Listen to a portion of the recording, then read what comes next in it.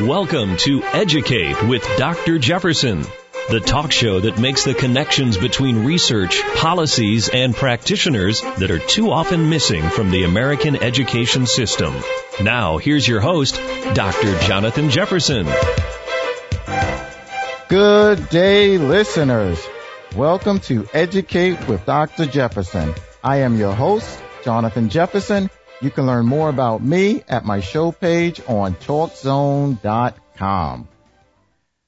We have discussed many topics on my show this year, but none more important than bullying.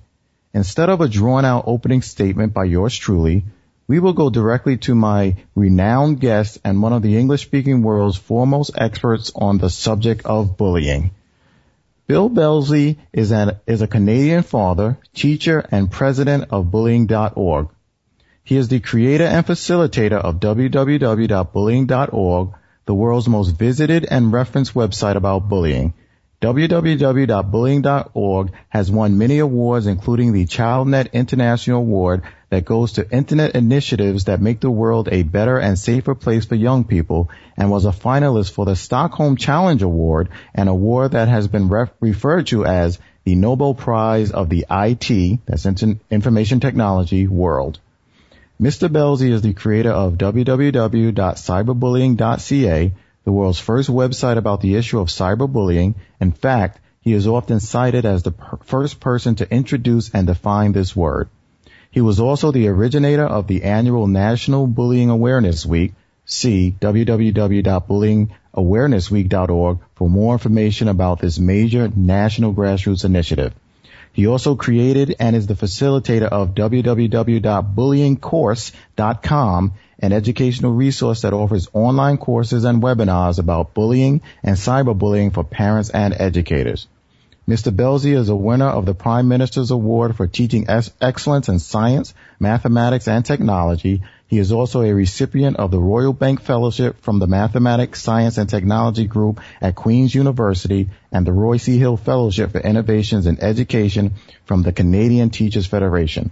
I can go on and on and on about the accomplishments and accolades of Mr. Belzy, but I think it best that we go to the man himself. Bill, welcome to the show. Well, thanks very much for having me. It's an honor. Yeah, I greatly appreciate you giving us your time. So, Bill, I've listed many of the things that you've done with regards to bullying to date, actually just a fraction of your accomplishments. Can you tell us a little bit more about yourself? Well, I think perhaps the most important thing, really, I mean, it's very kind of you to say such nice things, but really, I first and foremost, I'm a father. I have a teenage daughter and a son. And I'm a classroom teacher. I teach in a middle school, and everything I've done, I guess the filters that are most important to me in terms of the professional work I've done is first and foremost as a dad and as a teacher. So I think those are really the most important things that I've been engaged in my life. Okay. Thanks for sharing that. Why did you create the organization Bullying.org? Well, this is the better part of almost 2 decades ago. The audience may remember, unfortunately, the tragic events that happened at Columbine High School. And about 8 days later, there was a copycat incident in Canada at a school not all that far from where I live and where I teach. And like a lot of people around the world, we were saddened and angered and confused. And yet, at the same time, I felt I needed to do something. I felt compelled to act. And I thought, well, what can I do? I'm not a psychologist. I'm not a PhD. I'm a dad, and I'm a classroom teacher. But I do have a little bit of expertise in terms of using technology in what I hope are positive ways. And I thought, maybe, just maybe if I could, use the power of technology to try and have at least one young person out there know that they're not alone in dealing with bullying.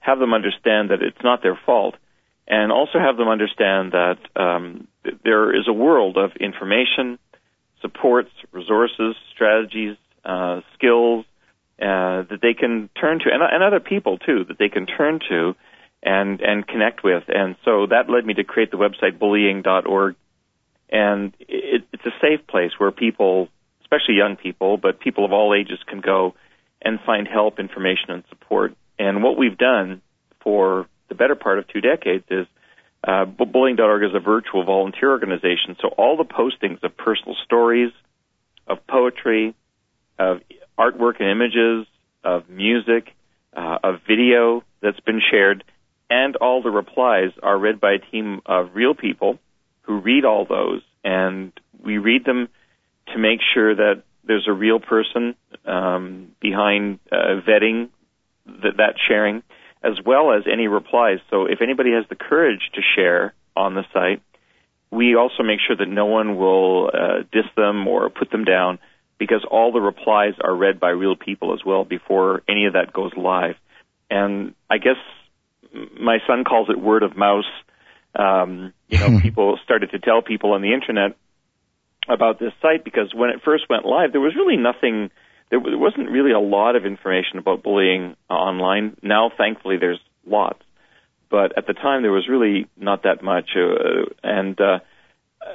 Word sort of spread very quickly from, young person to parent to teacher to, police officers, social workers, media people. They sort of said, hey, there's this site that you can go to and find help, information, and support, and know that you're not alone in dealing with this. And it just kind of grew. I guess the term we would use these days is virally, and now it's become, over time, one of the, if not the most visited and referenced websites about bullying in the world. And I don't have a dime to promote it. It's just, word of mouth, if you will, or as my son says, word of mouse. And I think that's, on one hand, I wish it weren't so. I wish it weren't needed at all. But clearly, when people are experiencing bullying, whether it's a kid at school or an adult in the workplace who's being harassed, all of us feel, even if we have loving families and supportive colleagues and things, when we go through these sort of experiences, we feel very much ostracized. We feel very much alone. And I wanted to use the power of the Internet in a positive, supportive way to let people of all ages, but particularly young people, know that they're not alone in dealing with it. And so that was sort of, one of the first big projects, that's sort of the mothership, if you will, that we undertook many years ago. Well, I think I think some viruses are positive, and this is a very positive virus. I go all the way back to, I guess, 1976, when I first was bullied ferociously when I was in third grade. And, of course, in that world, the 70s, there didn't exist this platform. So pretty much, even with a very supportive and loving family I had, it was a different world, different era, and the expectation was that you just dealt with it. You just toughed it out. It's, so this, I feel positive that it's going to help, children that were in my place, or might be in the place I was in, to have a place to branch out to, because it's not always easy to just talk to mom and dad or big sister, big brother, but it is easy for kids today to just, click a mouse, as your son would say. Right, and I think you're right, and I think the other part of this that is problematic is that although we who care about kids, those of us who are educators and others who support children, we will rightly and with good intentions say to kids, please tell an adult that you know and trust if you're being bullied. But here's the problem. The research shows us that by the time kids are even preschoolers, even before they go to school, they are learning to be quiet about the issue. And the reason why is, despite us telling kids to please, talk to an adult about this issue, which I will continue to say to my last breath, but the problem is kids start to realize early on that if they go to an adult and tell about what's happening, then sometimes, although the adult may be well-intentioned, we adults can make it worse. And we do sometimes. And I think that there's a bunch of reasons for that. I think, many people become parents, but how many people actually get any real training? It's one of the most important jobs we ever do in our entire lives, but how many people actually get any proper preparation or training, other than perhaps if you're lucky enough to have, parents and grandparents who helped you well and modeled great behaviors along the way. But not everybody's so lucky.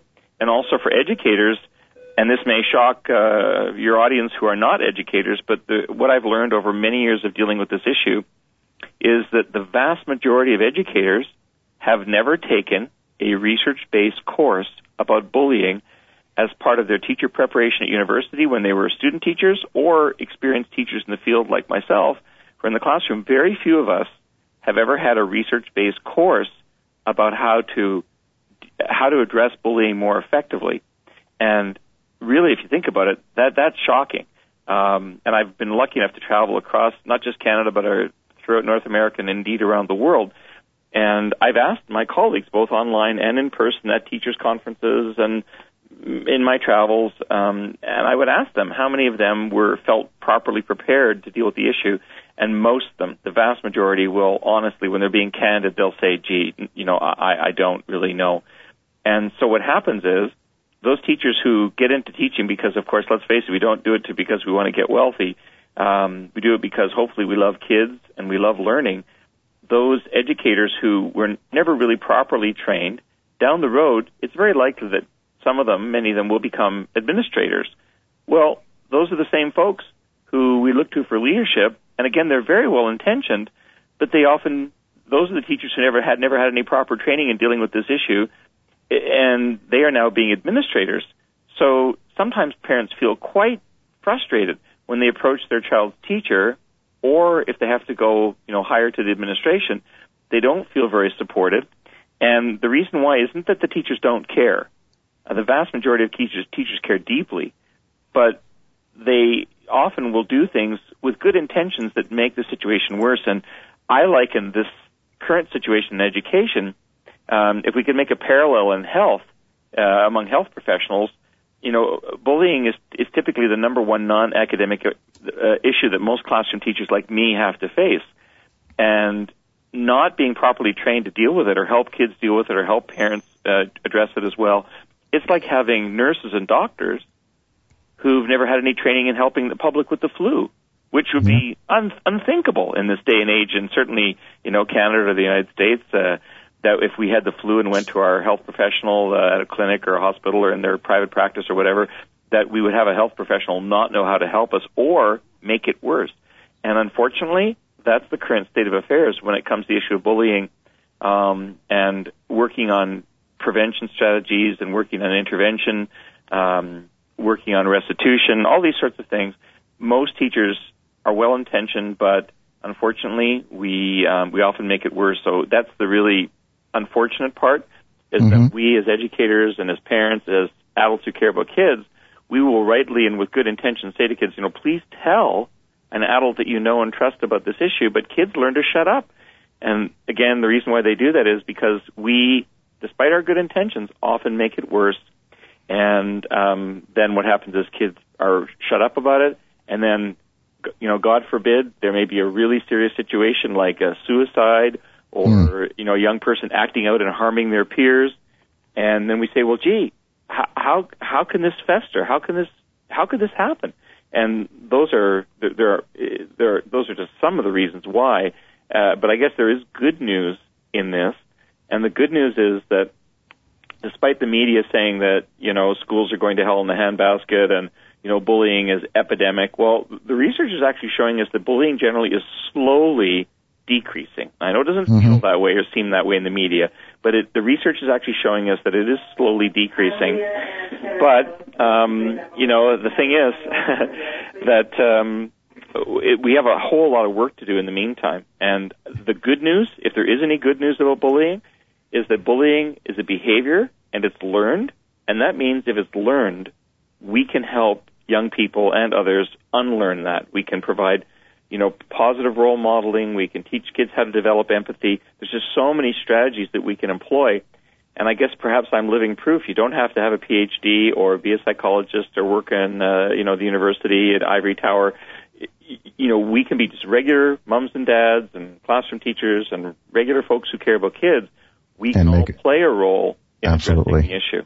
Yep. And I want to validate something you said and share some of the positive that are going on, especially here in New York. But at this time, we need to take a short break, but stay tuned. We'll be back with more right after this.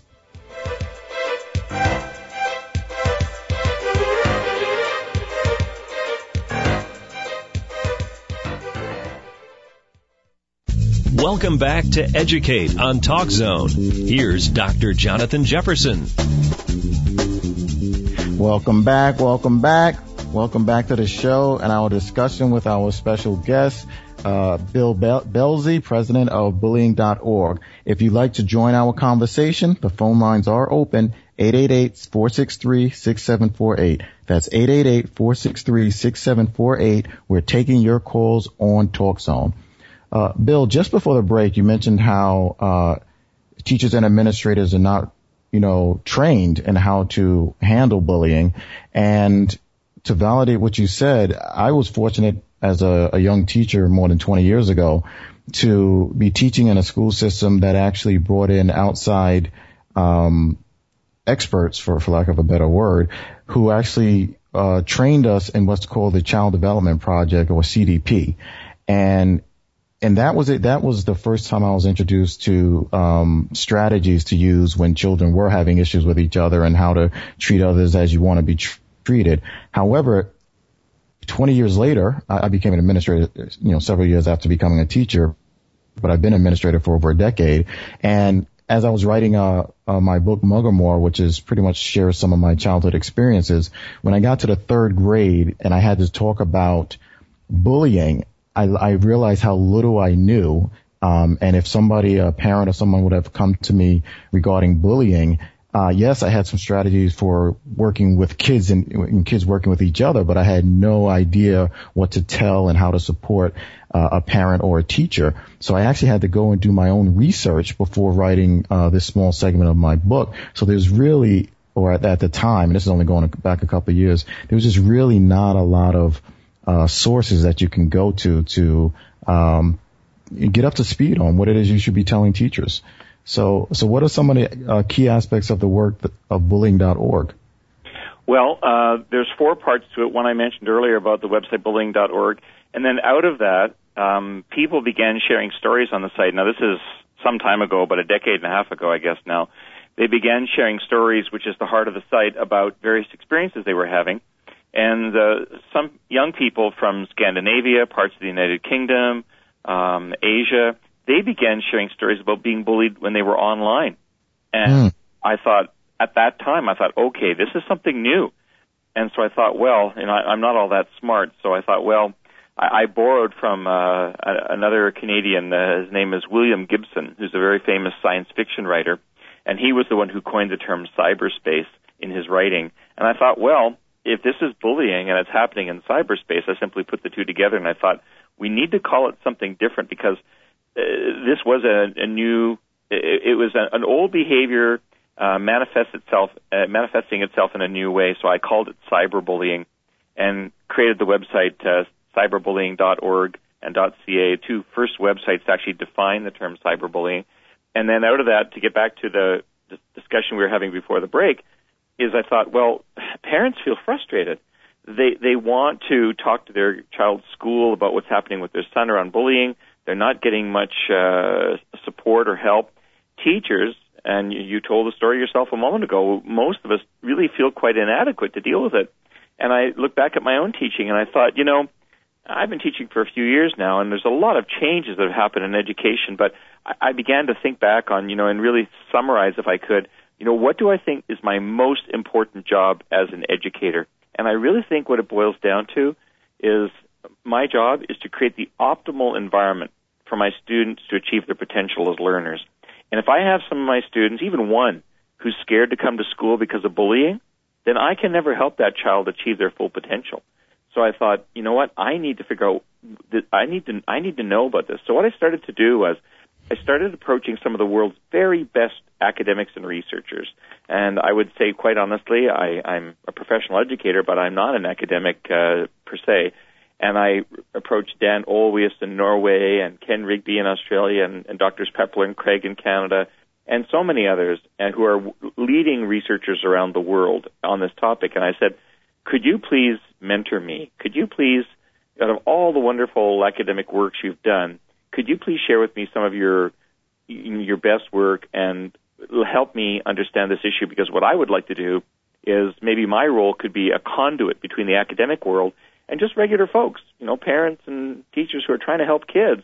And so after many years of trying to understand the issue better, thanks to their help, I put together a number of courses, online courses for parents and for teachers at a website, bullyingcourse.com. And those are online courses that parents can take and educators can take. And the reason why I did two different ones is because parents and teachers speak a different language. Teachers sometimes, unfortunately, can get into sort of teacherese and use educational jargon. The thought process of a school, typically, as educators and administrators, is we tend to think long term. We say, well, you know, we're in our school, we're doing character education. We have these long-term goals about how to help kids be better citizens, which are great. But from a parent's perspective, their mindset is completely different. Their mindset is, I just found out tonight that my child's being bullied. He or she doesn't want to go to school. They're wetting the bed. They don't want to go on the school bus. They're so scared. Please, what can you do in the short term to help my child feel safer at school? So schools are looking at the broad, long-term pictures, but parents want to know, please, what strategies can we employ now to help my child feel safer so that they can go to school and be happy and learn? And so to help bridge that gap, I created bullyingcourse.com. Now, it's not a panacea, but there's a lot of really great information there. And the part of this, too, is that so much of the problems that are dealt with bullying could be solved if there was an open dialogue earlier on.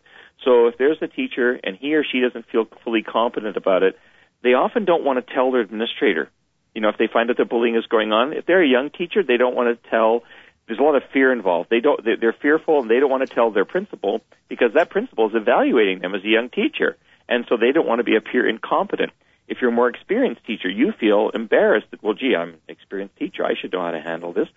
So what teachers sometimes do, and it's with good intentions, but they think, well, maybe if I just wait a few days, you know, things will settle down, you know, kids will be kids and all that kind of stuff. But, of course, it doesn't get better. It festers and gets worse.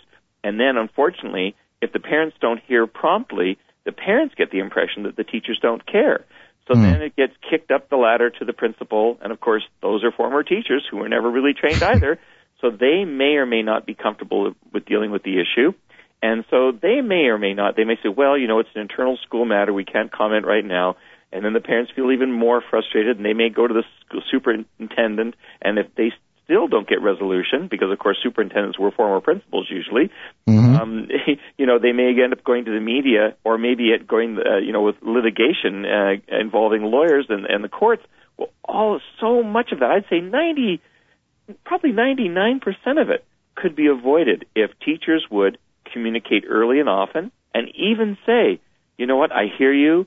I want to work with you as the parent to try and find solutions with this. Come in and see me. I don't have all the solutions as a teacher. You might think I do, but I don't, and I want to freely admit that. Please come and talk with me. Let's together come up with strategies that we can employ to help your child feel safe. So that has, you know, and if teachers could communicate early and often, that would solve a lot of the misunderstandings. Because if a child ever has to leave their classroom and the parents feel and the child feels they have to go to a different class or maybe even a different school or in some cases even leave and go to a different community, then we failed that child. And we need to do better. But I think the first step is communicating early and often. Number one, teachers need to work with the parents because bullying is a community issue. It's not simply a school issue. Bullying happens far beyond the schoolyard, and cyberbullying is an example of that. But we need to communicate early and often. The number one thing is to ensure the safety and security and well-being of the child who's being victimized. Number two, the child who's doing the hurting, who's being the aggressor, they need to have consequences, yes, but not kicking them out of school. You know, no one who gets suspended learns anything about how to change the behaviors in a positive way by simply getting kicked out. All they're doing is they're going to repeat those same aggressive behaviors at the mall or on the streets or in the neighborhood or wherever they might be. So they haven't learned how to change their behaviors. They need consequences, but they need to be formative consequences that teach. Now, yes, you may have some kids who are, you know, psychotic and have huge issues that are far beyond the realm of most educators and schools to deal with, and there may be even criminal activity, and that may be best dealt with for older, you know, maybe young adults, that best dealt with in a more serious way.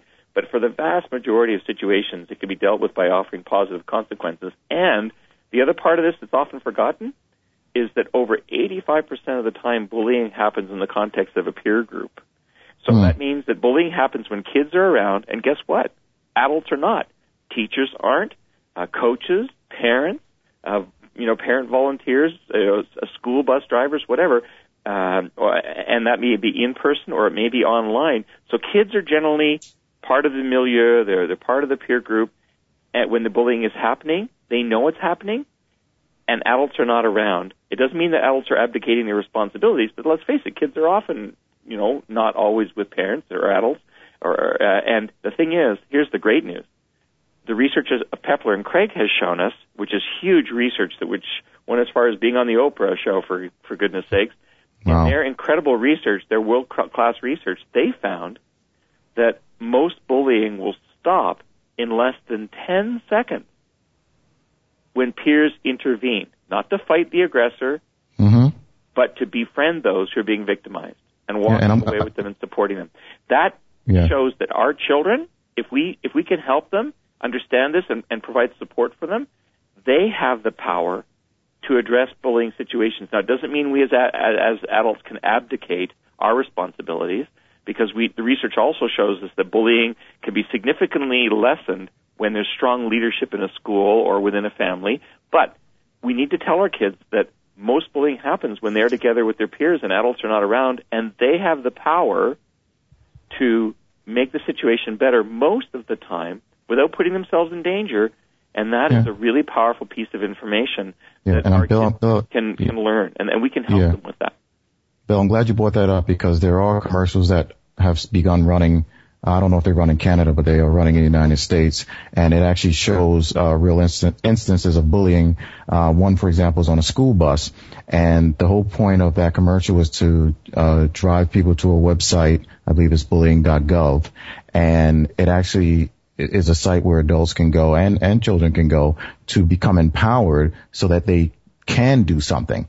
It's what can you do instead of sitting there quietly and watching it happen or allowing it happen. It's more geared towards helping people be proactive and stopping it so that we can get to that 10 seconds that you mentioned and putting an end to it. And I also after we come back from the break, I want to discuss with you the Dignity for All Students Act, or the DASA Act, that was passed, went into effect 2 years ago here in New York. But at this time, we need to take another short break. We'll be back with more right after this.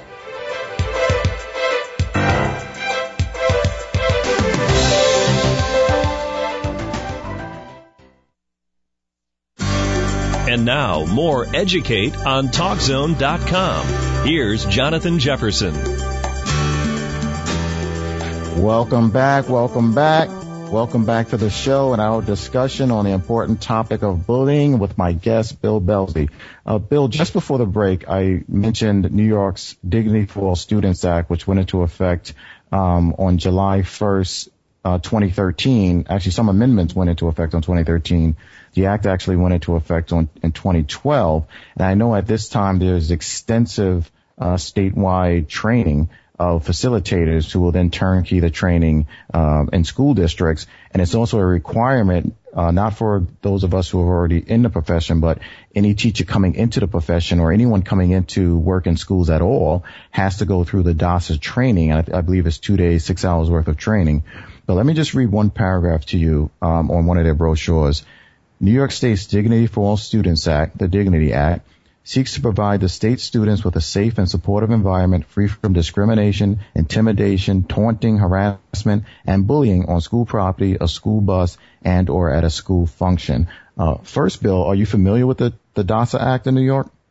I'm not familiar with it in detail. I'm aware of it, but I'm sorry to say I don't know it in detail. Okay. I personally believe it's a step in the right direction.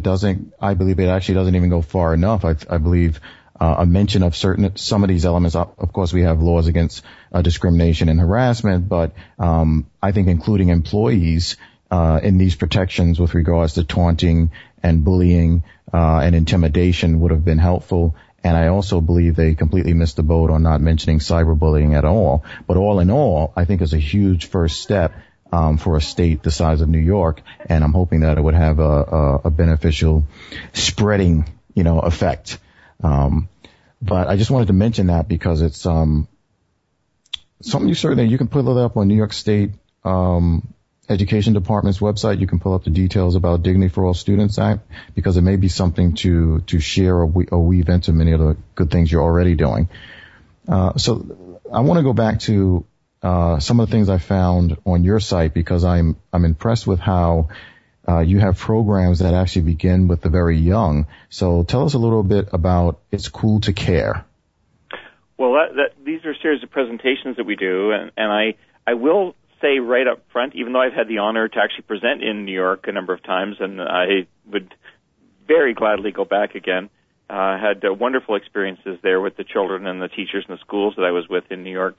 But I will say straight up that despite our presentations that we give, such as It's Cool to Care and others, we have one for older kids called Virtual World's Real Consequences, and others, that presentations of themselves won't stop bullying. They often reinforce good things that schools are doing, and many schools are doing good things. But that in and of itself, a presentation, as proud as we are of the presentations we give, and we're happy to do them, but a presentation in and of itself won't stop bullying. It has a fairly modest impact. But if you have parents who are properly trained and educated and supported, and you have school staff who's properly trained and educated, who can then in turn support kids better and support adults, the parents as well, then you've got something really special going on. Because when people, not just myself, but when others go and visit schools, again, we will say, kids, please tell somebody about this.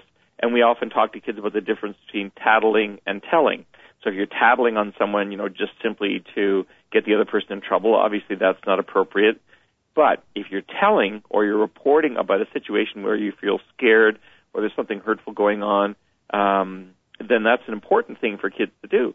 But if we say that to kids, typically what I warn principals when they invite me to come is that, if I come, chances are in the days after my visit, there will be what appears to be an increase in bullying, but it's not. What you're doing is giving kids the permission, the license, if you will, to actually talk about it with someone. But this is where it all falls down. Because if the kids do get up the courage and try and approach a counselor or a vice principal or their homeroom teacher or whomever it is, their coach, if they do approach them and the adult doesn't know what to do, then you've gotten, taken 2 steps forward, but maybe 3 or 4 backwards. And so the kids learn, as I was saying earlier, about where the kids kind of learn to shut up. So the presentations are fine, but in and of themselves, excuse me, having what's called, sort of edutainment, where there's just simply a one-off presentation, excuse me, that changes little. But presentations and work on it, it's the day-to-day things that really make the difference. I'll give you some examples. In addition to, the presentations are fine, but what I try and do, and I'm not a perfect teacher by any means, but I try really hard every time there's a change of classes, my kids are coming into my class, I try to make the effort as best I can to greet my kids as they come in my class.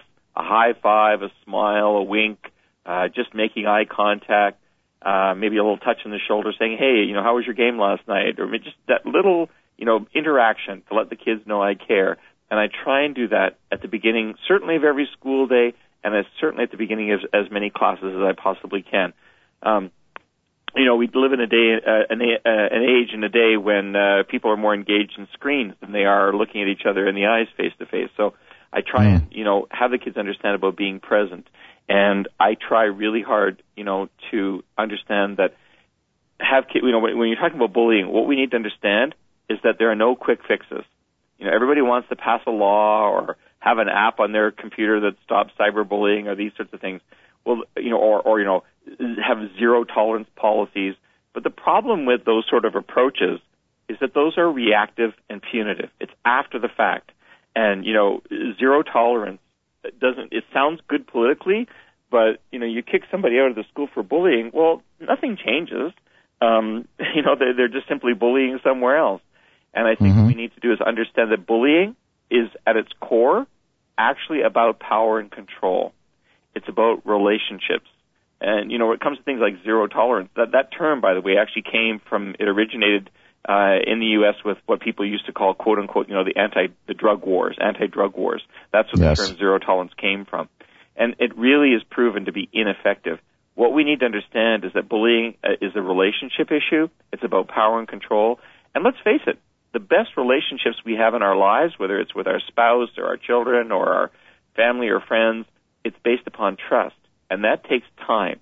It takes time to nurture, to develop, to cultivate. And when there's some bumps along the road, they take time to repair as well. So these sort of quick fixes don't work. You know, relationships take a long time to put in place and work on. And they're not, you know, dealt with in a quick or superficial manner. Relationships are sophisticated things. We human beings are pretty sophisticated, and we need equally thoughtful and sophisticated ways to deal with it. And I think, you know, if you want, I can get into later about, you know, some of the actual specifics about some of the strategies that I think are some of the things we should know about bullying that maybe we don't, and maybe some of the strategies if you'd like at some point. Well, definitely. In fact, if it's okay, let me use myself as a case study. My first year in third grade, I was bullied mercilessly because I was one of those late in the year. Well, two reasons. Number one, I was transferred to a school 10 miles away from my neighborhood school, so I was the new kid. And number two, I was physically smaller than the other kids because I was as they say, a late in the year baby. I was born in November. So I went to kindergarten at 4 years old. So the other kids were just physically bigger than I was, and now I was transferred to a higher performing school, so they were ahead of me academically and physically. So a couple of the kids, and these are kids who were very smart, they did very well in school, to the two boys in particular I'm thinking of, they come from solid families, and yet they made it their mission to make the newcomer miserable for an entire year, and anyone they can get to join in, they did. So in looking back at it and having done my own research, it flies in the face of some of the myths, and I'll let you get into some more of the myths, but it's always an assumption that these kids the bully has low self-esteem, or the bully has, some deficits. These were well-adjusted, intelligent kids from solid backgrounds who were simply, in my opinion, maintaining their alpha male status when a new kid came along. That scenario, my bullying experience, that's part one. How would you respond to that, or what do you see, or what can you add to that to enrich our knowledge? Well, I think your comment, first of all, your illustration is a good one, and I think in your own personal context, but then also the comment that you made towards the end of your statement about the end of your story about how it is a lot of sort of that alpha kind of social status climbing, and this is a big part of it. One of the things we know is sometimes we assume that the kid who's the quote, what's seen as the socially untouchable, or so the socially the ones at the high at the top of the food chain, the quarterback, the football team, or the basketball team, or the captain of the football team, or the basketball team, or the the cheerleader, or something like that. In sort of traditional terms, that those people were seen as the ones on top of the pecking order. But that's actually what happens is the people are trying to make their way up that social ladder, and they sometimes will do whatever it takes to climb that ladder, and it is at the expense of other people. The thing about this, too, is that we need to understand that bullying is a fluid thing. It's behavior, right? So if we were to go to a school in New York City and, have a video camera and just watch the kids interact at recess, we would see, if we just followed any random child, there's a fairly good chance, if we watched long enough, what we would see is that one child may go from being victimized to being an aggressor, being a bystander, that same one child, all within a short time. So it's a very fluid kind of thing. And I think one of the mistakes that we make when we talk about bullying is we label kids as bullies. Well, if you label children as bullies, it's kind of a red herring in a way. What we really want to change and work on is the behavior. But if we label kids as bullies from a young age, and it continues through their schooling, through their career, their academic career, well, if all they ever know, or have other people think about them, is that they're the school bully, well, it's a self-fulfilling prophecy, because then they think, well, okay, that's what people think about me. That's how I get my power and control. And so if they think that's the least people think of them as the school bully, then you're going to get the behavior that you look for. So I think we need to understand that bullying can be a very fluid kind of thing. Our own children, as much as we love them, they can be quite aggressive towards other people, and they can themselves go from being victimized to being bystanders to being the aggressors themselves, all within a short span of time. So we need to understand it in that context.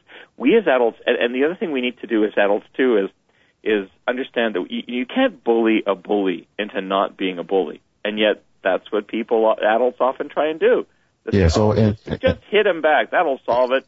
Back exactly. in my day, we just did that. Exactly. Well, I'm glad you mentioned that also. There are times when you have to defend yourself physically. There may be those situations, but we also know that defending yourself physically, when you have to, may have to be done. But in the vast majority of situations, to try and sort of, punch out the bully that'll solve them. Well, yes and no, because what you're doing is you're just using aggression to fight aggression, and really all you're doing is modeling the very behavior that we don't want our kids to be engaged in. And again, I'm not saying there aren't times when you have to defend yourself. There may be, and there will be perhaps, but for the most part, it's not necessary. I think we also, as adults, there's a bunch of misunderstandings that we have about bullying. One is that, quote unquote, we see bullies as the source of the problem, but actually they're the symptom of the problem. People who bully, remember, it's a behavior, and behaviors are learned, right? There's no B chromosome. Children aren't born bullies. Many bullies have difficulties at home or in school, and they need help just as much as those who are being victimized, because the thing is, they're having trouble in their lives, and they're usually lashing out at others. In many All right, Bill, can you hold that thought? Because I know you have some more that you want to share. But we have to take one last break. We'll be back soon, right after this.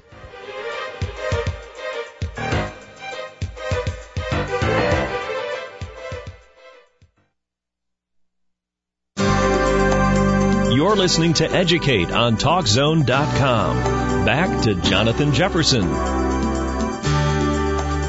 Welcome back to the show and our discussion with our guest, Bill Belzy, president of Bullying.org. In the next 10 minutes, this is your last chance to call in if you want to join our conversation. The phone lines are open, 888-463-6748. That's 888-463-6748. We're taking your calls on TalkZone. Bill, before I hand this back to you, I just wanted to mention that you actually answered the second half of my story. And what I was going to mention is the fact that when I repeated third grade in order to catch up academically, I became the bully. Now I was with kids more my age, more my size, and I became the bully so that I wouldn't be victimized. And I have heard often, and probably even recently, and may have even said it myself, that, if you're confronted with a bully, just don't back down and, punch them right in the nose type of thing. I've even maintained that mentality on occasion, and you've addressed that as well. But, I'd like you to, take over from here and guide the conversation in the next 10 minutes. Share what it is you think is important for us to know and understand. Okay, I think what I'm going to do, if I can, Jonathan, is I'm going to talk about some really specific strategies, okay? So, people talk about bullying endlessly, and then parents and teachers are saying, okay, yeah, but what do we do? So, to try to do it all in 10 minutes, I'm not sure if I can do, but I'll hit on some highlights.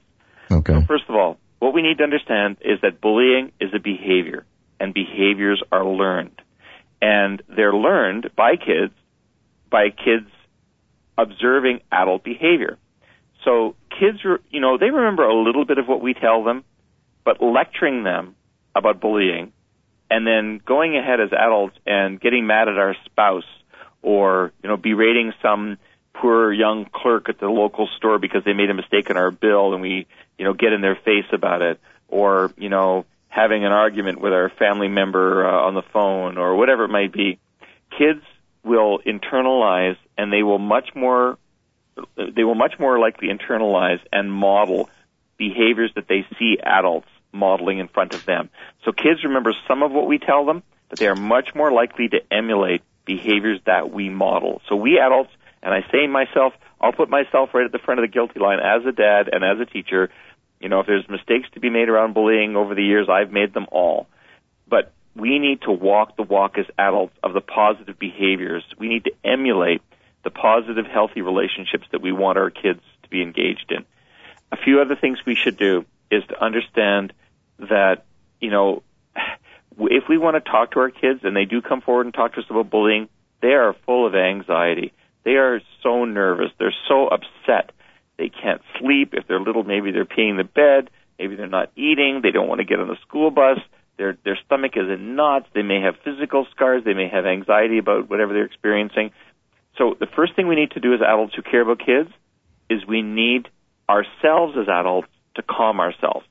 Because we know from brain research what happens is our brain starts freaking out. There are biochemical changes that happen in our brain, and we actually have pictures of the brain when we're being bullied or we're really upset. The pictures of our brain, the brain scans that we have, show that the feelings that we have ignite biochemical changes in our brain that are the same as if we were hurt really badly physically. And we actually know that brain cells are damaged when we experience bullying.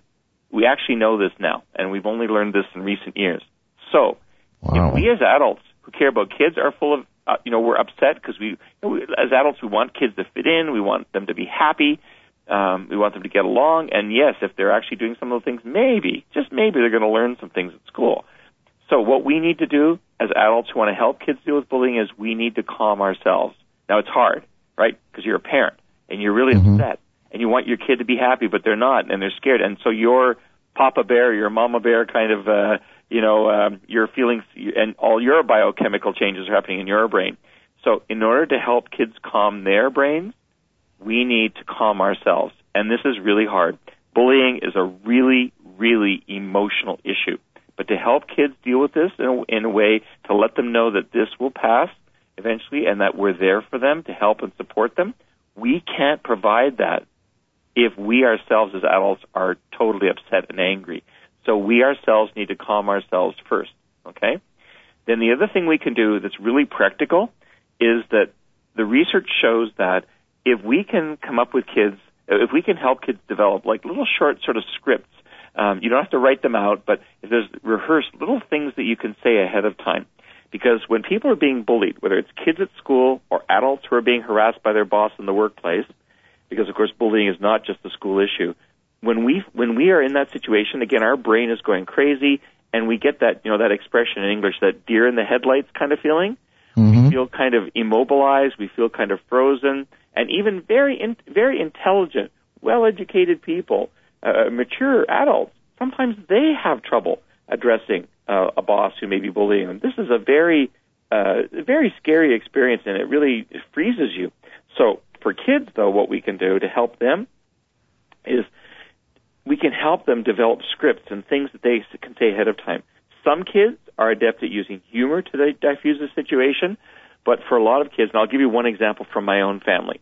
My son, who's a big guy, he's 6'2", over 200 pounds, played on this football team, and he once told me not long ago that the worst bully he ever had was a girl who was shorter than him and in a younger grade than him in high school. And I said, Alex, how is this possible? And he went on to describe, he said, Dad, every day when I would go to the school bus stop to go to high school, she would see me coming and she would let in on me. And she said, Dad, you know what? In high school, I had bumps and bruises and things from football practice, and those eventually healed. But you know what, Dad? The words that girl said to me, she called me fat and stupid and ugly and all these things. The words that girl spewed out every day when I went to the bus stop when you and Mom weren't around, I'll bear those scars probably for the rest of my life. But he said, Dad, I got her to stop. And I said, Alex, what did you do? You didn't hit her, did you? Oh, no, Dad. You told me you never hit a girl. And I said, okay, so what? And he said, well, Dad, one day you were downstairs in the basement, you were playing your guitar, and you were singing a song. And I said, what? He said, yeah, you were singing a song, and I didn't want to embarrass you, so I just sat in the steps, and I didn't go down, but I heard you playing the song and singing it. And he said, I listened to the lyrics, and this is from a song that Peter Yarrow sings, the Peter, Paul, and Mary, a song called Don't Laugh at Me. And I was playing it, and Alex got up the next day, and he started down the street, and he was going to the school bus, and this girl started in on him again. And Alex said, you know what I did, Dad? I walked up to her, and I looked down at her, and she started to go at me verbally, and I just said to her, why do you get your pleasure from my pain? I said, Alex, what happened? He said, Dad, it was amazing. he said her mouth kind of fell open, and she really didn't bug me anymore after that. Wow. What Alex had figured out on his own, and I was too stupid as his dad. I should have known better at the time, but I didn't know. I know now. But what Alex figured out was he used the lyrics of that song as a script, and he rehearsed it. I didn't tell him to. He rehearsed it over and over again in his mind, and the next day he used that line. And we can teach our kids not necessarily lines from songs, but we can rehearse with our kids things that they can say ahead of time, so that when they find themselves in those situations and they feel that deer in the headlights feeling, and they're feeling quite frozen, and their brain is, going through all those biochemical changes, and they're just kind of panicked, and they don't really quite know what to say or do, they can go to those scripts. And research shows that they really help a lot. Now, do they help all the time? No, but they do help quite a lot. And that is something that we can help our kids with. And I think even just things like having at least one other person to walk with. When it comes to schools, making sure that all the teachers or any of the parent volunteers all have bright vests so that when they're outside, they're very visible, and that the teachers and the parent volunteers have a way to communicate with each other, either through cell phones or walkie-talkies or whatever, so that they can be communicating and actively looking for those kids who are often alone at recess, because the kids who want to hurt other kids, they'll look for them and they'll go after them. So communicating, being highly visible. Other little things that we can look for. If we're parents and we notice that our kids are being really hurtful towards our family pet, that is a huge red flag that our kids are acting out their violence and their aggression on the family pet. And, SPCAs and humane societies, they will tell you this, that kids who act out in this way towards pets, it's a big red flag that very likely, even though we love our kids and think that they're wonderful, the thing is they may very well be also acting out in aggressive and hurtful ways towards their peers, and even sometimes, family members as well.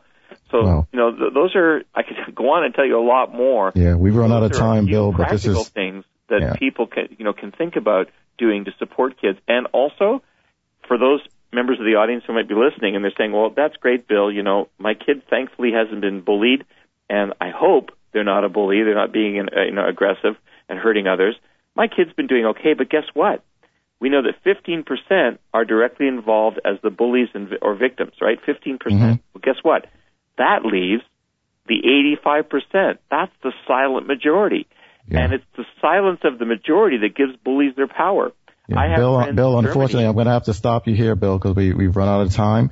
We've been speaking with Bill Belzy, founder and president of Bullying.org. To learn more about Mr. Belzy and Bullying.org, visit his website at www.bullying.org. Bill, thanks so much for joining us. Thanks, Jonathan. If people want to follow us on Twitter, we're at bullying_org. Thank you so much for having me. Thank you. That's all the time we have for today. Thank you for listening to Educate with Dr. Jefferson. Tune in next week as we continue to tackle the truth behind schoolhouse doors.